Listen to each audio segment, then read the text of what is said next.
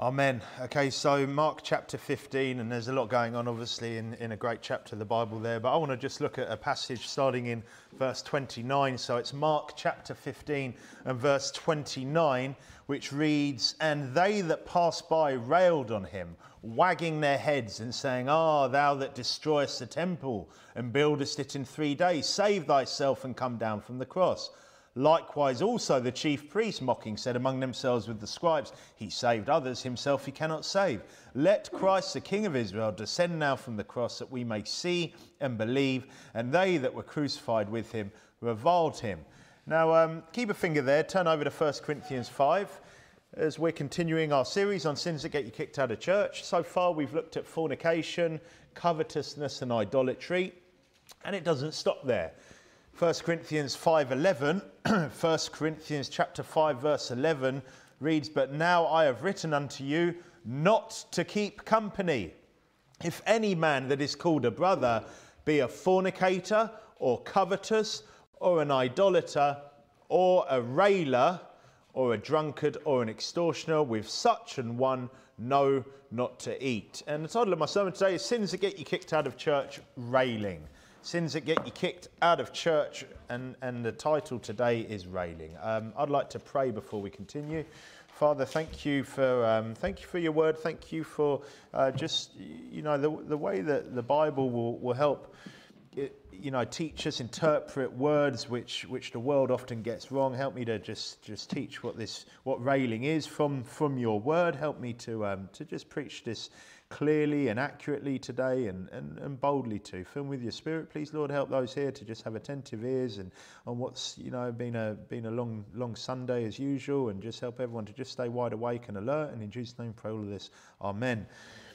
So what is railing? Well, like I said earlier this morning, if you've been at our church over the last few weeks or month and you don't know what railing is, then you obviously haven't been listening very much, because it's been a bit of a topic, it's been a bit of a theme recently here.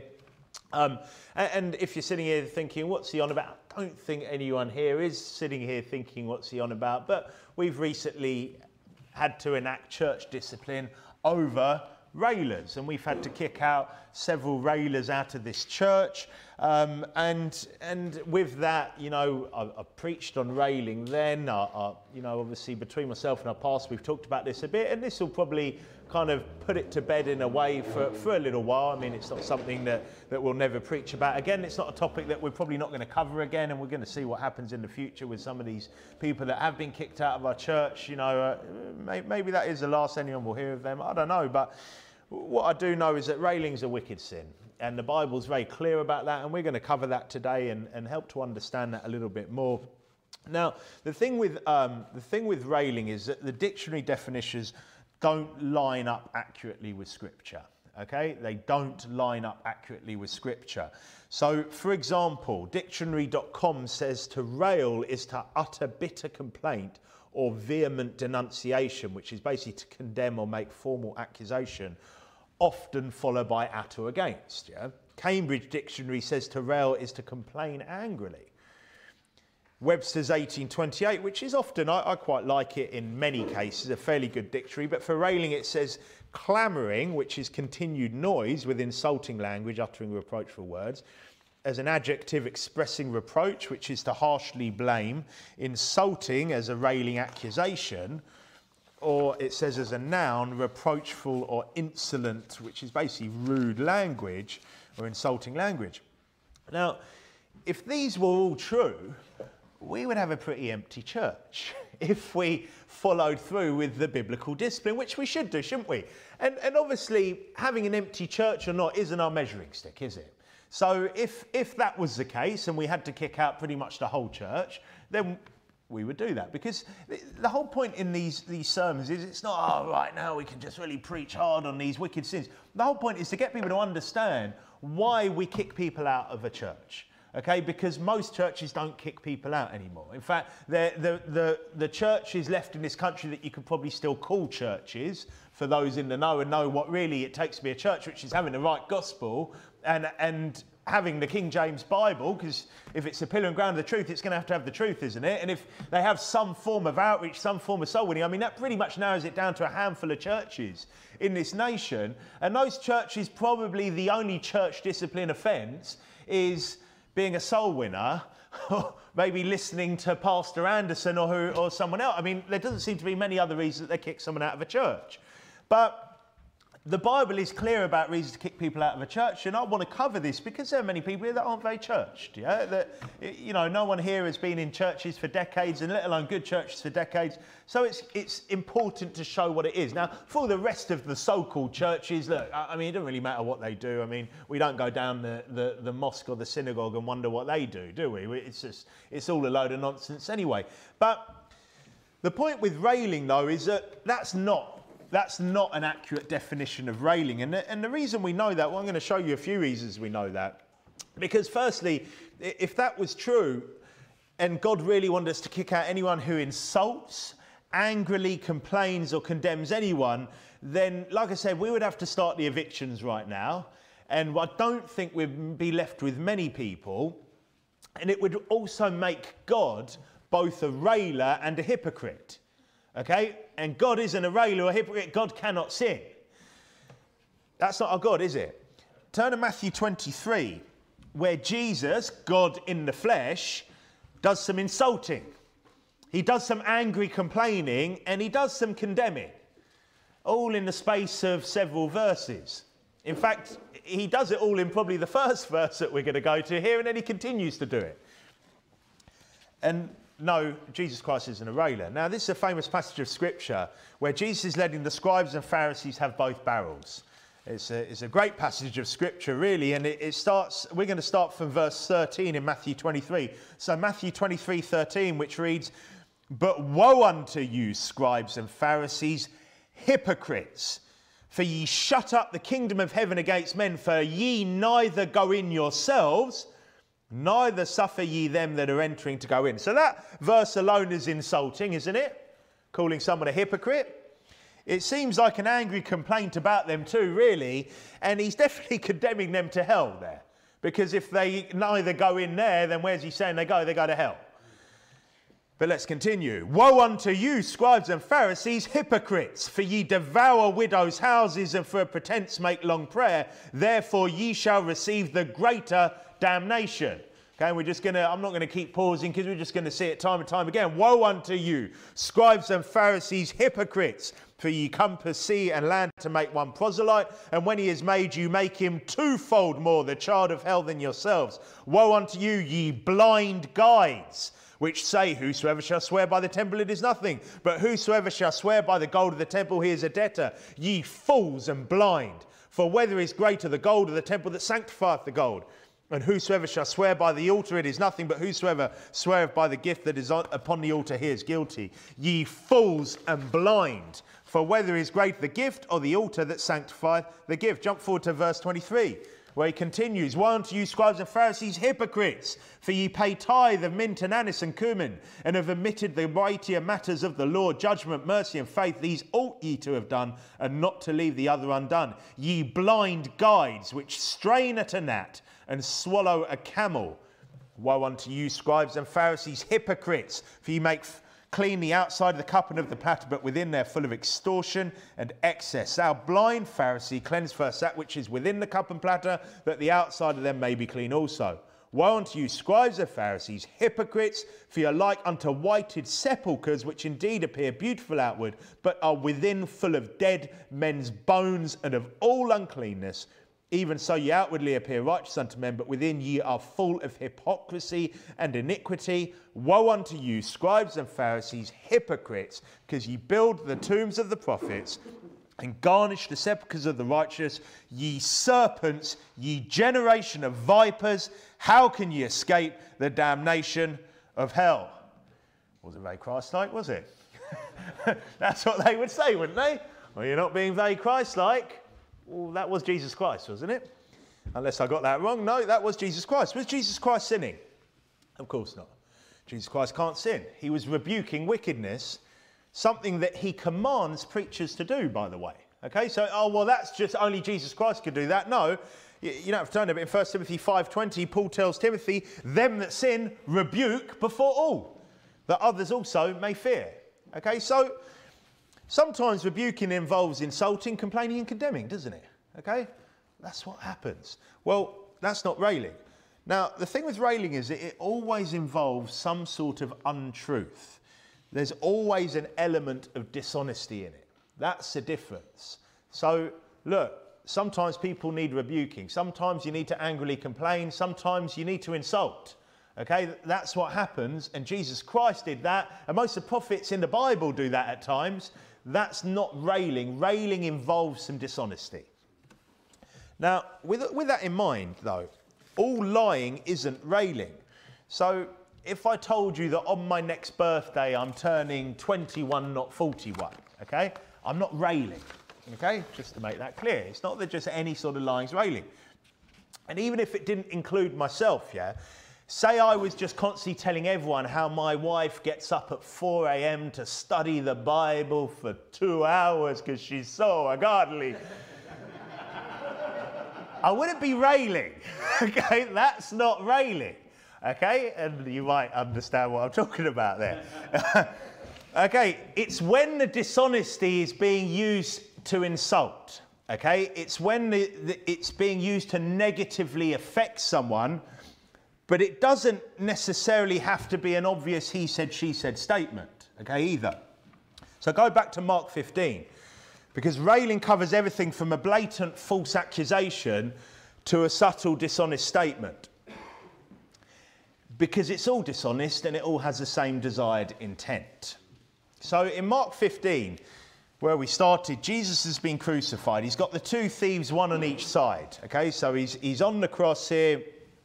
And it says in verse 29, and they that passed by railed on him, wagging their heads and saying, ah, thou that destroyest the temple and buildest it in 3 days, save thyself and come down from the cross.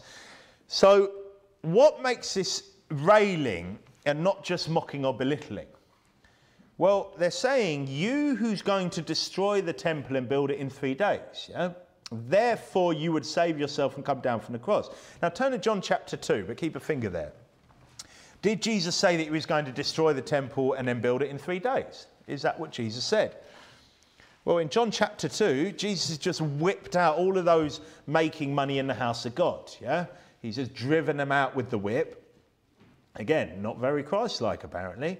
And in verse 16, John chapter 2 verse 16, it says this, and said unto them that sold doves, take these things hence, make not my Father's house an house of merchandise, which is, by the way, why you won't see us ever charging in this church for anything. You won't see us with a little collection box. This is a subtle way they do it in some churches. A collection box by the tea, coffee and biscuits. Yeah, well, it's voluntary. No, they're charging for tea, coffee and biscuits, right? Okay, we don't do that in a proper church because we make not our Father's house a house of merchandise, do we? And that's what Jesus Christ said to them there. And his disciples remembered that it was written, the zeal of thine house hath eaten me up. Then answered the Jews and said unto him, what sign showest thou unto us, seeing that thou doest these things? Jesus answered, said unto them, destroy this temple, and in 3 days I will raise it up. So first off, did Jesus say that he was going to destroy this temple? Did he say that he was going to destroy it? No. Did he say that he was going to destroy it and rebuild it? No. It's a false accusation. It's subtle, but it's not true, is it? Okay, it's not true. Then said the Jews, verse 20, 46 years was this temple in building, and wilt thou rear it up in 3 days? But he spake of the temple of his body. So, in fact, he wasn't even speaking about the temple in Jerusalem, was he? He's talking about the temple of his body. Verse 22 says, when therefore he is risen from the dead, his disciples remembered that he had said this unto them, and they believed the scripture and the word which Jesus had said. So Jesus Christ is talking about the temple of his body. He said, if you destroy it, basically. He didn't say, I will destroy it. So go back with that in mind to Mark chapter 15 and verse 29.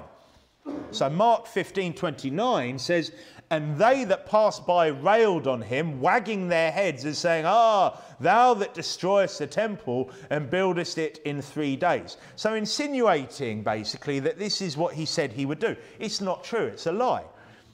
That's why we're told that they railed on him, okay? That's why it was railing, because it was a lie. Now, it's basically the same with the other times that the description of someone railing or having railed on someone is used in the Bible. Go to 1 Samuel 25. Now, I appreciate for some we're going over some ground recently covered when I preached on the wickedness of railing, but I'm not going to go into depth in 1 Samuel 25 like I did in that sermon. I will a little bit, but not so much. Now, 1 Samuel 25 is the first use of the word. But just to make it clear with this, there are many, many instances of railing in the Bible. They're just not, we just don't see them described by the word railing or rail or railed, okay? But it's still railing, as we're going to see, okay? But here is where the word's used for the first time. 1 Samuel chapter 25. In 1 Samuel 25, basically David sends his men to this wealthy guy, Nabal, who's having this basically sheep shearing party time, okay? So when they sheared their sheep, and I showed you that I think before when we preached this sort of 6 or so weeks ago, whatever it was, okay? So it's a bit of a kind of celebration time. He's shearing his plenty of sheep here. And verse 5 says, and David sent out 10 young men, and David said unto the young men, get you up to Carmel and go to Nabal and greet him in my name. And thus shall ye say to him that liveth in prosperity, peace be both to thee, and peace be to thine house, and peace be unto all that thou hast. And now I've heard that thou art shearers. Now thy shepherds which were with us, we hurt them not, neither was there aught missing unto them all the while they were in Carmel. Ask thy young men, and they will show thee. Wherefore let the young men find favour in thine eyes, for we come in a good day. Give, I pray thee, whatsoever cometh to thine hand unto thy servants, and to thy son David. And when David's young men came, they spake to Nabal according to all these words in the name of David, and ceased. So they basically come to him and said exactly what David wanted them to say. And Nabal answered David's servants and said, who is David, and who is the son of Jesse? There be many servants nowadays that break away every man from his master. Shall I then take my bread and my water and my flesh that I have killed for my shearers, and give it unto men whom I know not whence they be? So David's young men turned their way and went again and came and told him all those sayings. And David said unto his men, gird ye on every man his sword. And they girded on every man his sword. And David also girded on his sword. And there went up after David about 400 men, and 200 abode by the stuff. But one of the young men told Abigail, Nabal's wife, saying, behold, David sent messengers out of the wilderness to salute our master, and he railed on them. Now, what was the railing here then? What was the railing? Well, it was verse 10 and 11, where he says, and Nabal answered David's servants, said, who is David, and who is the son of Jesse? There be many servants nowadays that break away every man from his master. Shall I then take my bread and my water and my flesh that I have killed for my shearers, and give it unto men whom I know not whence they be? So, first off, he's treating David as a nobody. Okay, now David, who was famous in the kingdom for slaying his 10,000s, but it's a subtle lie in verse 10, where he says, there be many servants nowadays that break away every man from his master. Now, he's talking as if David is a rebellious servant. Now, it's subtle here, isn't it? But that's what he's saying. Now, he's acting as if he's just turned on King Saul. Is that true? Is David a rebellious servant? No. If you go back to chapter 24, and again, we'll try and do this quickly, where King Saul is trying to murder David for no good reason. David has a chance to kill him, but instead he just purposefully cuts off the bottom of his robe. Now, he still feels terrible, doesn't he, even about that? Now when I say he has a chance, King Saul, he's basically gone into this cave to use the toilet, so to speak, and David, it happens to be in that cave. He could have killed this guy who's been hunting him, who's been persecuting him, who's already tried to kill him on more than one occasion, and instead he just ends up just cutting off the bottom of his robe. He feels bad. He calls out to Saul after this, saying that he wouldn't kill the Lord's anointed. Okay, so David's just saying, no, I wouldn't do that, even though everything that Saul's been doing. 1 Samuel 24, look at verse 16. It says, and it came to pass when David had made an end of speaking these words unto Saul, that Saul said, is this thy voice, my son David? And Saul lifted up his voice and wept. And he said to David, thou art more righteous than I, for thou hast rewarded me good, whereas I have rewarded thee evil. And thou hast showed this day how that thou hast dealt well with me, for as much as when the Lord had delivered me into thine hand, thou killedst me not. For if a man find his enemy, will he let him go well away? Wherefore the Lord reward thee good for that thou hast done unto me this day. And now behold, I know well that thou shalt surely be king, that the kingdom of Israel shall be established in thine hand. Swear now therefore unto me by the Lord, that thou wilt not cut off my seed after me, and thou wilt not destroy my name out of my father's house. And David sware unto Saul, and Saul went home, but David and his men gat them up into the hold. Right, did Nabal know this? Well, you know, this all happened right next to Carmel.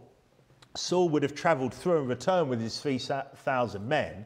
But regardless, Nabal's wife Abigail fully understands. Yeah? She knows exactly who David is and what David is. If you go back to chapter 25 and look at verse 28, David's clearly not rebellious, we've just seen there, but she knows that as well. She says in verse 28, when she's trying to basically mediate, she's saying, I pray thee, forgive the trespass of thine handmaid, for the Lord will certainly make my Lord a sure house, because my Lord, talking about David, fighteth the battles of the Lord, and evil hath not been found in thee all thy days. Yet a man is risen to pursue thee and to seek thy soul, but the soul of my Lord shall be bound in the bundle of life with the Lord thy God. And the souls of thine enemies, them shall he sling out as out of the middle of a sling. So she understands what Saul's doing, doesn't she? Verse 30, it shall come to pass when the Lord shall have done to my Lord according to all the good that he hath spoken concerning thee, and shall have appointed thee ruler over Israel, that this shall be no grief unto thee, nor offence of heart unto my Lord, either that thou hast shed blood causeless, or that my Lord hath avenged himself. But when the Lord shall have dealt well with my Lord,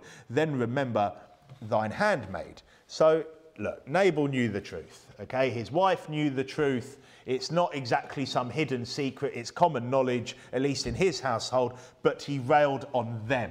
Now, he railed on them, it said, because the men were being lumped in with David. Look back at verse 11 again. Shall I then take my bread and my water and my flesh that I have killed for my shearers and give it unto men whom I know not whence they be? Whence is from where? So he's pretending to not know anything about them. Yet his servants will have clearly told him how they looked after him as well. Look at verse 14. It says, but one of the young men told Abigail, Nabal's wife, saying, behold, David sent messengers out of the wilderness to salute our master, and he railed on them. But the men were good unto us, and we were not hurt, neither missed we anything, as long as we were conversant with them when we were in the fields. They were a wall unto us both by night and day, all the while we were with them, keeping the sheep. Nabal was a wealthy businessman, yeah, very wealthy businessman. He clearly knew what had gone on. Okay, he's over there with the sheep shearing party and everything else. You think he doesn't know what's been going on and how they've been looking after them? No, he's just lying. Okay, he's lying, he's railing. It's dishonesty. Go back to Mark 15. So that was the first use of the word rail or railed there. But basically railing, this is what you've got to understand with it, is a broad term for dishonest insults or accusations, okay? Insults, accusations, it's a broad term for dishonest ones. And it can be anything from blatant slander, we see just railing accusations being used, to dishonest insinuation. But it's all dishonest. And that makes much more sense, doesn't it? Because in 1 Corinthians 5, you've got church discipline for fornication, covetousness, idolatry, drunkenness, extortion. But if you took the dictionary and, let's be honest, lame church definition of railing, it's basically saying that you can make up all sorts of lies, bear false witness against people, and still just hang around in church as long as you don't use any insulting words. Yeah, as long as you don't condemn or complain whilst you're doing it. That's nonsense. Okay, the point is it's a dishonesty, it's a lying. And like I said, that definition of the dictionaries and of the lame churches would make Jesus and most of the prophets railers, okay, because they all use insults and everything else, okay? No, it's always some sort of falsehood. Every time you see it in the Bible, there's some sort of dishonesty, some sort of falsehood. And we see that straight away here in Mark 15, because it's the chief priests and scribes doing the same here, where it says then after that in verse 31, likewise, so likewise here to the railing, to they railed on him, likewise, also the chief priests mocking said among themselves with the scribes, he saved others, himself he cannot save. Likewise to verse 29, that is, and they that passed by railed on him. What's their railing? Himself he cannot save. Can Jesus Christ, the Son of God, save himself? Of course he can. Okay? He chooses not to. He chooses to submit unto God the Father's will there, doesn't he? But he can save himself. It's a lie. It's false. They're railers. They're railers like the passers-by railed on him. So what is railing? Basically, it's a broad term that covers the various forms of lying negatively. Is a short way of saying it about someone else. Okay? That's what railing is. How bad is railing? Well, funny, we were doing our family Bible reading and talking about thieving the other day. So we were just looking at, in the Old Testament and the different punishments. We were talking about different punishments for thieving. Restoring what you've taken plus maybe, multiple times depending on the type of theft it was. 4 times, 5 times, 7 times, whatever it was. And we were talking amongst the family about how our society considers it so bad, thieving, in general. Okay, maybe not amongst certain elements of society, but most people in society, they really abhor thieving, don't they? And I'm not trying to justify thieving. Thieving is bad. Thieving is wicked. But we need to get in line with God's view, don't we? Because our society considers thieving terrible, okay?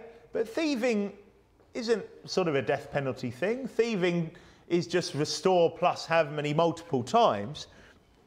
But our society also considers insults and condemning someone as unforgivable, doesn't it?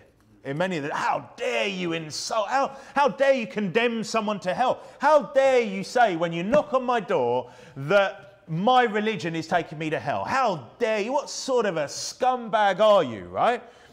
But a bit of slander, a bit of lying about someone across the news media, a bit of lying in Parliament, a bit of lying in all these different areas of life is, to most people, a nothing. It's all railing, isn't it?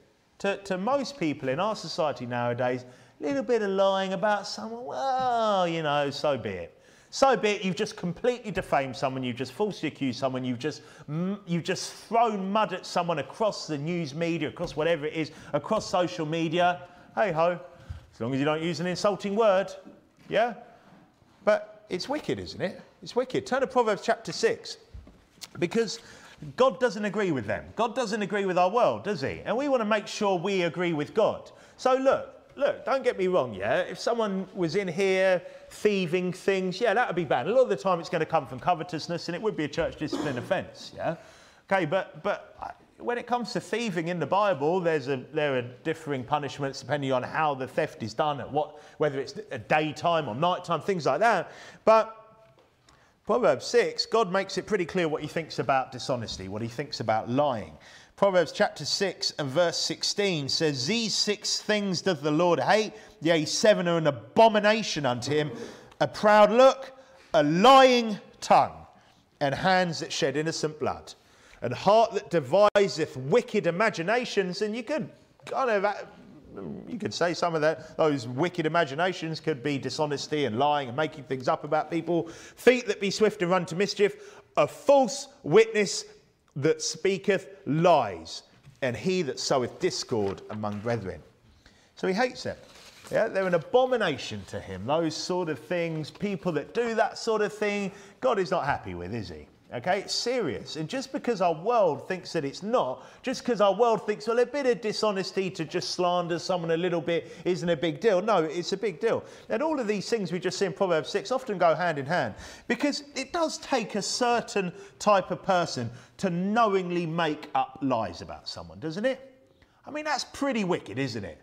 To just sit down, or whether you're agreeing with someone else or just agreeing with your own mind or the devil in you, that you're just going to make up a lie about someone for whatever reason it is, for your own gain, whether that gain is just to discredit them to others. I mean, you've got to be pretty messed up, haven't you, to do that? Now, we might see it all over the world. We might see people doing that, but it doesn't mean that it's okay. And here it's really like that. There it's describing a classic division causer, isn't it? With all those things, the proud look, the lying tongue, hands that shed innocent blood, just wicked people there. But turn to Jude. Now, when you turn here and look, just make clear, I'm not saying that every railer is a reprobate, okay? I'm not saying that. But what I am saying is that it goes hand in hand. And railers think Well, reprobate, sorry, think nothing of railing. Okay, for a reprobate, it's a nothing. It's water for duck's back. It's no big deal. Look at Jude and verse 4. Jude and verse 4, where it says, "For there are certain men crept in unawares, who were before of old ordained to this condemnation, ungodly men, turning the grace of our God unto lasciviousness, and denying the only Lord God and our Lord Jesus Christ. I will therefore put you in remembrance, though you once knew this, how that the Lord, having saved the people out of the land of Egypt, afterward destroyed them that believed not. And the angels which kept not their first estate, but left their own habitation, he hath reserved in everlasting chains under darkness unto the judgment of the great day. Even as Sodom and Gomorrah and the cities about them in like manner, giving themselves over to fornication and going after strange flesh, are set forth for an example, suffering the vengeance of eternal fire. Likewise also these filthy dreamers defile the flesh, despise dominion, and speak evil of dignities." Now, these sorts of people hate leadership, okay? Now, speaking evil of dignities is railing, okay? It's railing. Now, look, if the evil's justified, it's not. But we see, because it contrasts with verse 9, where it says they speak evil of dignities. Then verse 9 says, "Yet Michael the archangel, when contending with the devil, he disputed about the body of Moses, durst not bring against him a railing accusation, but said, the Lord rebuke thee." Okay, so the contrast is that these people, they hate leadership so much that they will speak evil of dignities, yet Michael the archangel didn't even bring railing accusation against the devil. Okay, he was careful not to even make a dishonest accusation against the devil of all people. Look at verse 10. "But these speak evil of those things which they know not, but what they know naturally as brute beasts, in those things they corrupt themselves. Woe unto them, for they have gone in the way of Cain, and ran greedily after the error of Balaam for reward, and perished in the gainsaying of Korah." Three reprobates in the Bible. "These are spots in your feasts of charity." Okay, so this is specifically talking about infiltrators. Spots in your feasts of charity, when they feast with you, feeding themselves without fear. Okay, so they're there knowing what they are, knowing what they want to do, knowing how they, how wicked they are, but they're feeding without fear. "Clouds they are without water, carried about of winds, trees whose fruit withereth, without fruit, twice dead, plucked up by the roots, raging waves of the sea, foaming out their own shame, wandering stars, to whom is reserved the blackness of darkness forever." Now, these are reprobates, children of the devil, okay? Clear as day, twice dead, to whom is reserved the blackness of darkness forever. And by the way, that's a bit of condemnation there, isn't there? Jump forward to verse 16. "These are murmurers, complainers, walking after their own lusts, and their mouth speaketh great swelling words, having men's persons in admiration because of advantage." So often it's subtle railing, yet they get away with it because of the holier-than-thou exterior. Okay, that's what gets away, because people get conned by that. And as much as we preach on the holier-than-nows, and as much as the Bible tells us about this fake spirituality, the holier-than-thou type, people just get sucked into it, don't they? And sadly, it's quite an effective weapon, because people hear the kind of 10, 12, salvations this afternoon, they're just such a godly person, or they hear the sort of, my wife is so amazing, and they just think she's just so holy, or they hear the sort of the posh sort of, when you do this, praise God, they're just thinking, wow, like, this guy's just such a spiritual guy, he's just so well read and learned, and it's all just great swelling words, yeah? They speak great swelling words, having men's persons in admiration because of advantage. And that's something we have to learn as a church, is not to get conned by that stuff. Not to get conned by it, because this is what these people will do, and it will go on with time. And like I've said many times, I want to make it clear again today, just with this, is we're not on a witch hunt in this church. We're not on a reprobate hunt, okay? Look, God manifests them, doesn't he? Okay, yeah, look, and just to make it clear that, and I have moaned a bit of the church just because a lot of stuff just came to light which would have had them kicked out, okay? It wasn't like, how could you not see it, you know? It was a little bit of that because there was just such blatant stuff with certain people of this group, okay? And it was a bit frustrating because I was just kind of waiting for people to come forward. It was kind of like after the event, then the stuff's come forward. And again, it's not to have a go at people because it was a learning curve, right? Okay, and I'm much happy that people have come and said, look, actually, this happened, I heard this, I saw this, and, you know, and my point with it is we will learn from that, okay? And we have all hopefully learned from that, but, you know, they could have gone a lot earlier. Okay, they could have gone a lot earlier, but ultimately God did manifest them, didn't he? And God did make it clear, and that's what will happen. So we don't have to, I've got to catch that, I know that person's dodgy. You know, I'm going to catch him. I'll just follow him around in the shadows, and one day, look, we don't have to do that. Just, look, unless you know 100% sure. If you know 100% sure, that means that you've got 2 witnesses on something, and then it's kind of time to come to me, or, you know, and we'll be getting people out. But the rest of the time, love people, you know, treat them well, be loving to each other. But, you know, if you see a red flag, you know, let me know if it's something serious, if it's something that you think is worth sharing, if it's something that's not just kind of, well, you know, I noticed them looking a bit funny the other day or something. Yeah, okay, but so we don't want to kind of go too far the other way with this. But we should still be vigilant, shouldn't we, for this sort of thing, because it will happen again. So go to 2 Peter 2, okay, which also shows that railing is a key tool of these infiltrator types, because this is what they do. Now, 2 Peter 2 is a parallel passage to Jude. And talking of these reprobates, Peter says in 2 Peter chapter 2 and verse 10, but chiefly them that walk after the flesh in the lust of uncleanness and despise government, presumptuous are they, self-willed, they are not afraid to speak evil of dignity. So again, this is contrasted with the next verse, which is, whereas angels, which are greater in power and might, bring not railing accusation against them before the Lord. So again, the contrast, they're not afraid to speak evil, which is basically they're talking bad things of dignities, whereas angels, which are great in power, might bring not railing accusation against them before the Lord. So the angels are careful not to be dishonest about them. And this makes me think about the position as a church leader, where often you see it, like that sort of, like I've said to you, I made it pretty clear, I saw a lot of this behaviour, you know it, but you still can't be like, look, I know what they are, I might, you know, the temptation could be to just kind of pin something on them anyway. Now, afterwards, yeah, look, the people came forward, I had like the 2 witnesses of stuff. And that list I gave you there was only stuff with 2 witnesses.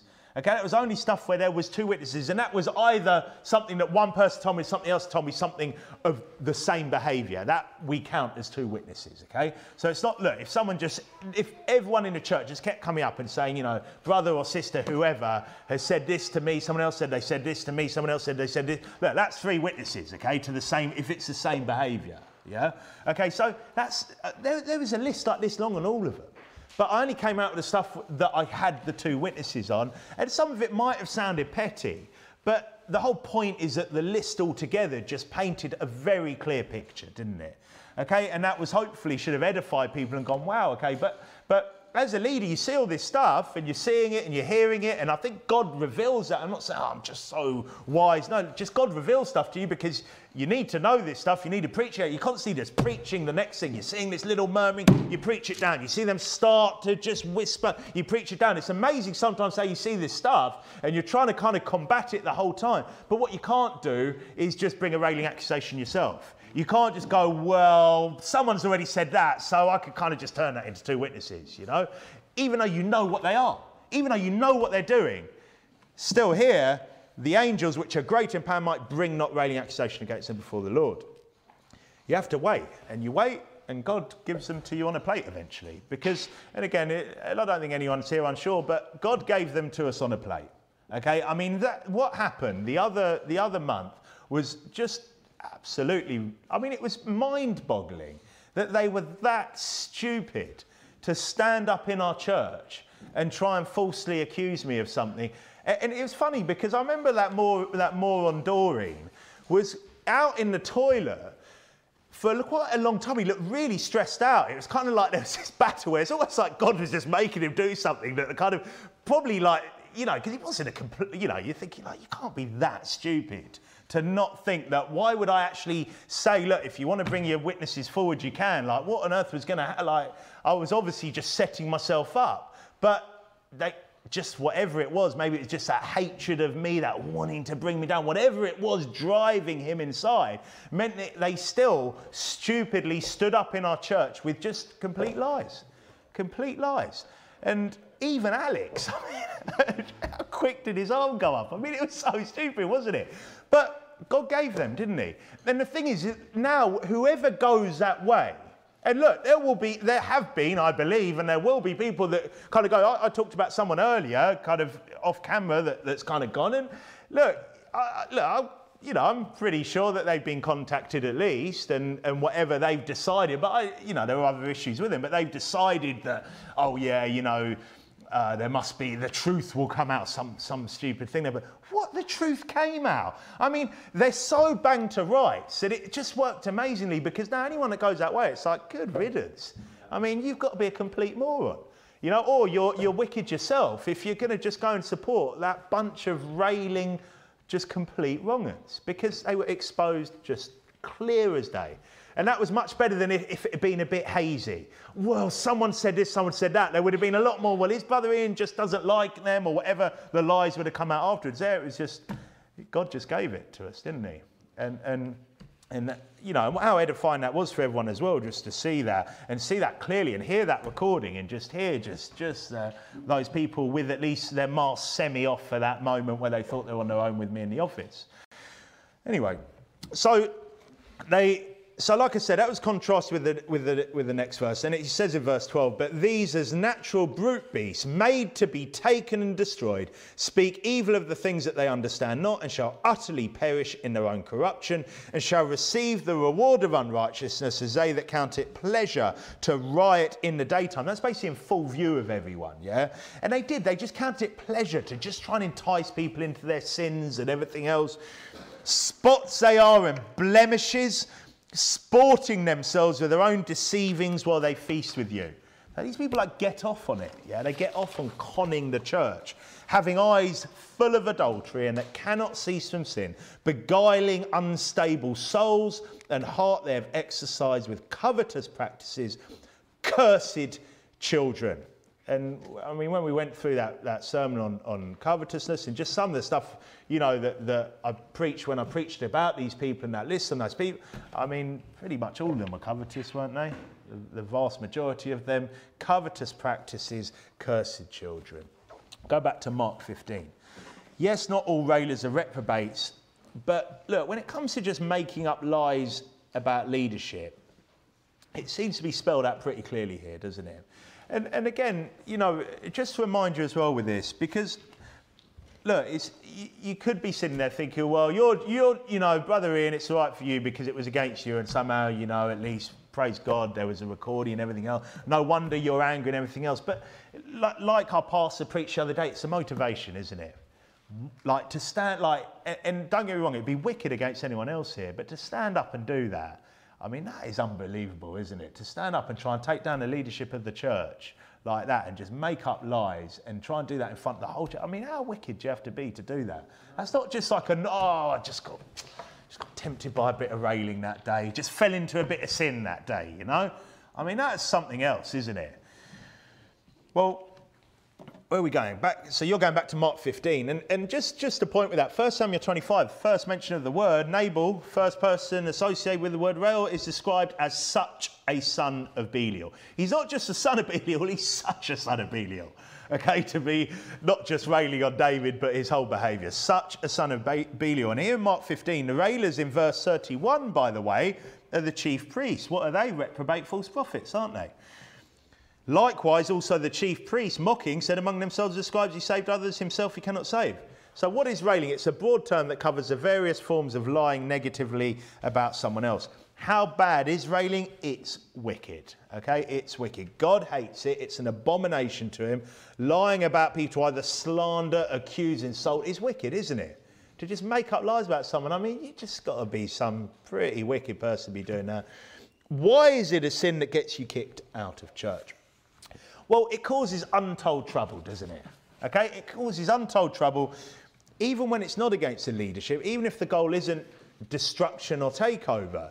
So say that was brother, I don't know, let's just grab something. Let's say brother Dan here, okay? Say it was brother Dan and you had no recording, brother Dan, yeah? No recording in your pocket. You had 5 people lying through their teeth in this church, accusing you of something that you hadn't done, however petty it was. Can you imagine how you'd feel? Imagine you couldn't defend yourself with it as well. So forget me, just say it was someone, just say it was brother Dan. Imagine how you'd feel if 5 people in this church basically stood up and just made up some lies about him, accused him of something, just said, no, we got this. And we all had to go, well, brother Dan, there's 5 witnesses there all saying something and you're 1 man against 5. You're bang to rights. You need to back down. You need to apologise. You need to, whatever it is, you need to admit that you're a liar. You need to admit that you've been railing about them. Like, could you imagine how you'd feel? Can you imagine how any of you here, any of you ladies, any of you men, any of you kids would feel with that? Like, you'd be absolutely just I can't believe this. And could you imagine then trying to just, imagine then, if you did just go, well, I'm going to have to back, can you imagine what sort of unity do you think you'd have in the church after that? And forget it was even 5. Just say it was 1. Okay, forget it was 5. Just say 1 person in this church just accused one of you in here of something that you didn't do and was just swearing blind to everyone in the church that that's what happened, that's what they did. They were, whatever, they were shouting for 30 minutes at my pregnant wife. Yeah, just shouting at them because they were so angry about whatever it was, making her burst into tears. You didn't do it. You'd just be like, what on earth? How could you look at that person again? You'd find it so hard, wouldn't you? And that's why it's such a serious thing, isn't it? Because that's not the sort of thing you just get over. It's not, oh, well, it was just a bit of you wouldn't go, oh, well, it's just a sin that they have to deal with. That, you know, it's just something, you know, hopefully they'll deal with that in time and get over their little railing outbursts, you know, their little plots to rail and bring me down. Oh, just, you know, with a bit of time, they go, well, hopefully they'll just say sorry in the future and then they'll probably stop railing in the future, you know, they'll get a grip on that sin. It's not gonna, that's not how it works, is it? He's gonna be like, you scum, you filth, yeah? You're still sticking by your story. You just, yeah, how's church gonna function? Oh, by the way, you know, brother whoever, you know, brother so-and-so, you know, who's been railing about you, oh, we're just pairing you together for soul winning today. Yeah. Oh, you're with brother, so he's gonna give you a lift as well. Can you imagine that? Yeah, he's sitting in the car with him. Yeah, how are you? You lying scum. Yeah, I mean, it doesn't lend much for unity in the church, does it? Okay, like railing's a big deal, is it? Because because you know they purposely made up lies about you to defame you, to discredit you, whatever the reason, the motivation is. Forget it. I mean, the against the leadership thing is like another level, isn't it? Because of the goal and the motivation and the repercussions of that.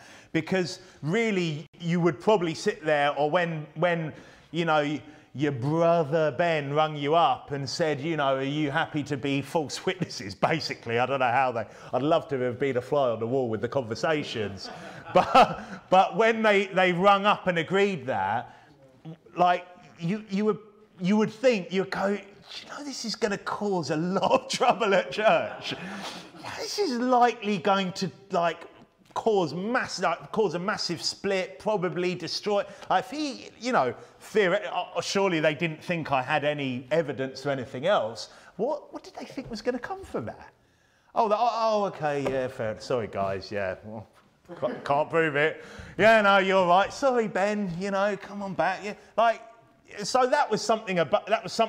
But like I said, even just anyone in the church, just railing about anyone, that is something hard to get over, isn't it? That's going to be hard to forgive. That's going to be hard to move on from. That's going to cause a lot of trouble, isn't it? That's why it's a sin that gets you kicked out of the church. And look, the goal of railing is to sound convincing, isn't it? Okay, so it's not like with this, it kind of, with Nabal, with here, they're using some element of truth, and then they're kind of, it's the lies and dishonesty that go with it to discredit the person, but the idea is that it sounds convincing, yeah? So that's the other thing, is it's not just, well, yeah, well, tough, you've got no witnesses. Everyone in here is like, well, we know they're lying, but there's 5 of them. No, the whole idea and the whole point of it is to convince people in the church that actually that person, in our recent case it was myself, was in fact guilty and was in fact therefore a complete liar and denied something that there were many witnesses to, because really, like Ben put in his sort of one of his 8-page essays, because I've always hated him and his family, that I've just wanted them out of the church, that I'm this, I'm that, and everything else. You know, that's why I'm daring to, you know, to deny the fact that this happened, etc., etc. Now, the thing is with that is it would have swayed some, and it already did sway. There are people that don't even go to our church who have said something along the lines of, well, I don't know who to believe. What are you talking about? Because that's the whole point, isn't it? It's to sound convincing. They've been getting their hooks into people forever long, and then when the railing comes, the idea is that for people to go, well, split the church, some people take their side, some don't, the whole thing's a complete mess. How do you move on from that, yeah? That's the whole point in railing. And with ours, even after the evidence came out, there are still people that went to that side. Like, that is nuts, isn't it? I mean, they've made it clear what they are, right? But that's the whole point. So look at Mark 15 and verse 29. It says, and they that passed by railed on him, wagging their heads and saying, ah, thou that destroyest the temple and buildest it in 3 days, save thyself and come down from the cross. Now, who are these people? Where did they come up with this from? Well, go back to chapter 14 and verse 55, where the chief priests are looking for witnesses against Jesus. And look at verse 55, chapter 14. And the chief priests and all the council sought for witness. I think in Matthew's gospel it says false witnesses. They sought for false witnesses against Jesus to put him to death, and found none. For many bare false witness against him, but their witness agreed not together. And there arose certain and bare false witness against him, saying, we heard him say, I will destroy this temple that is made with hands, and within 3 days I will build another made without hands. But neither so did their witness agree together. So the false witnesses are proven to be false witnesses, yeah? Their witnesses don't agree together. But soon after, the lie is getting repeated by passers-by. Because that's the goal. It's not just, well, I can just accuse you of something and make you look a bit bad. The whole point is to sway opinion, isn't it? It's to make people believe it. And ultimately, to get people to join in with your railing. Because that's what these people are now, railing themselves. They don't even know what they're talking about. And that's what railing does. It pulls in other people. And like I said, next thing you've got unconnected people railing as well. And by the way, that goes on, that in the online world goes on across the board against men of God. Men of God, pastors, preaching the word of God, soul winning, preaching from the pulpit. How many attack videos, just railing. But the more and more they rail, it becomes like a mantra, doesn't it? Our pastors had that, just mantra. Then eventually people are like, well, there must be something in it. Well, there must be some form of truth in it, because so many people are repeating the same lie. That's the goal, isn't it? It's to sway people, to get people to repeat the railing as well. Go back to Mark 15 then, and verse 29, where it says, and they that passed by railed on him, wagging their heads and saying, ah, thou that destroyest the temple and buildest it in 3 days, save thyself and come down from the cross. So they're now railing too. And by the way, that's why you have to be so careful with gossip, don't you? Okay, gossip, gossip so often will be started by railers, won't it? You have to be very careful with that, because next thing you know, you're repeating something, and what are you now? A railer. They railed on him. What should be the punishment if they were in a church? Kicked out. Kicked out, they're railers. They might just be, well, I just believe what I heard. Well, why are you repeating it? Why are you repeating what you heard as if it's true, unless you know for sure, yeah? That's why the Bible says 2 or 3 witnesses with things. And obviously, you know, you don't need 2 or 3 witnesses for scripture and the word of God or something. But things like this, when you're basically saying someone said that they would do this, look, you need to be careful with that, yeah? Okay, so where are we? Verse 31. Likewise also the chief priests, mocking, said among themselves, the scribes, he saved, others himself he cannot save. Let Christ the King of Israel descend now from the cross, that we may see and believe. And they that were crucified with him reviled him. What's the result? The 2 thieves revile, or basically treat him with contempt. Now, how does this line up with the famous last-minute salvation of one of these thieves? Well, notice verse 33 here, where it says, "And when the 6th hour was come, there was darkness over the whole land until the 9th hour." Okay, so this has happened before that point, hasn't it? Yeah. Now look at Luke 23. Luke chapter 23, where the thief on the cross gets saved. Luke 23, and look at from verse 39. So Luke 23:39 reads this: "And one of the malefactors which were hanged railed on him, saying, If thou be Christ, save thyself and us." Now, we've just seen, and we're going to see in a second, this is earlier on, that they've heard the railing. We've just seen in Mark's Gospel. They've heard the railing. They've reviled him, which, like I said, is basically treat him with contempt, yeah? Then one of them ends up railing on him as well, and he's saying, "If thou be Christ, save thyself and us." What's the lie? Saying that basically he's not the Christ if he's not saving them all. Okay, that's a lie, because there's nothing in, you know, the qualification for Jesus Christ isn't to start taking people off the cross, yeah, and everything else. Okay, it's a lie. Now, that is a result, by the way, I believe, of the other railing. Well, let's see what happens here. Look at verse 40. "But the other answering rebuked him, saying, Does not thou fear God, seeing thou art in the same condemnation? And we indeed justly, for we receive the due reward of our deeds. But this man hath done nothing amiss. And he said unto Jesus, Lord, remember me when thou comest into thy kingdom. And Jesus said unto him, Verily I say unto thee, today shalt thou be with me in paradise. Now look at this. And it was about the 6th hour. And there was a darkness over all the earth until the 9th hour." So for me, when Mark 15:32 said, "And they that were crucified with him reviled him," they sure did that, but this was slightly earlier, verse 33, "And when the 6th hour was come, there was darkness over the whole land." So it wasn't at the 6th hour. So somewhere in between that point, they've reviled him, the other thief has railed on him, and then this one thief, fortunately, has ended up getting saved, yeah? At the last minute, isn't he? I mean, wow. Now, so the one thief, though, continued the railing, the other thief rebukes him, gets saved, yeah? Now, have you ever thought, or have you thought looking at this, perhaps the other thief didn't get saved because of the railers? Perhaps, maybe not. I don't know. I don't know what would have happened, what could have happened. But that is a result a lot of the time when people rail against Christ, isn't it?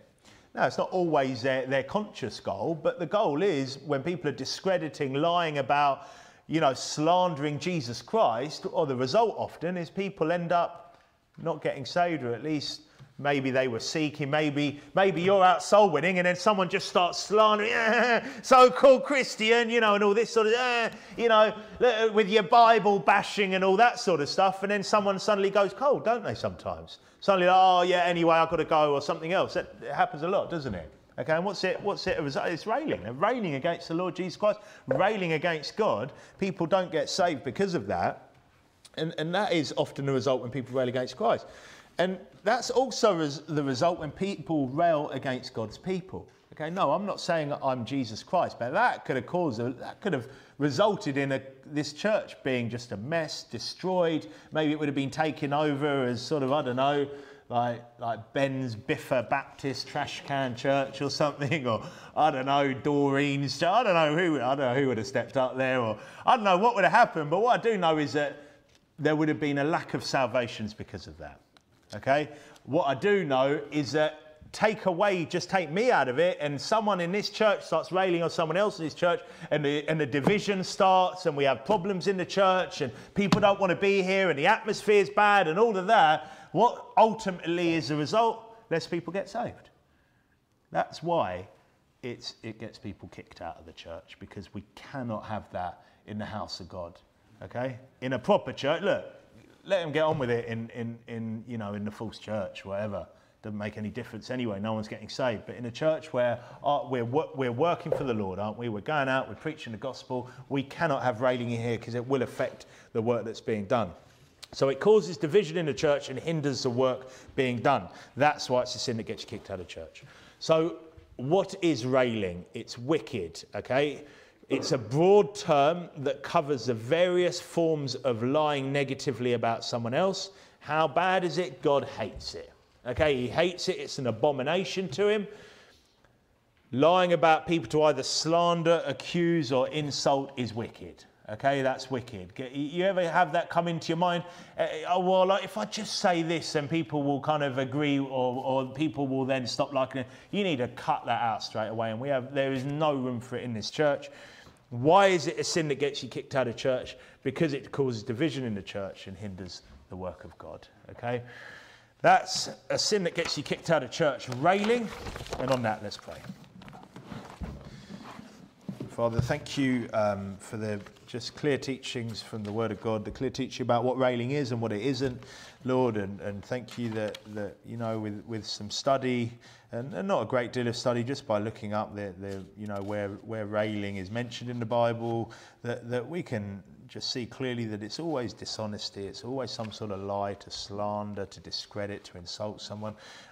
Help us not to be railers, Lord, and help us also to please defend us against those that will rail and try and cause division in our church through railing, Lord, and will discredit people of God here, the men, women and children of God here through railing. Lord, please help us to be vigilant to this sort of thing. Help us not to be partakers, Lord, and help us to just go on to just be the sort of church you want us to be, with the correct biblical discipline, but also with that love for each other as well. In Jesus' name we pray all of this. Amen.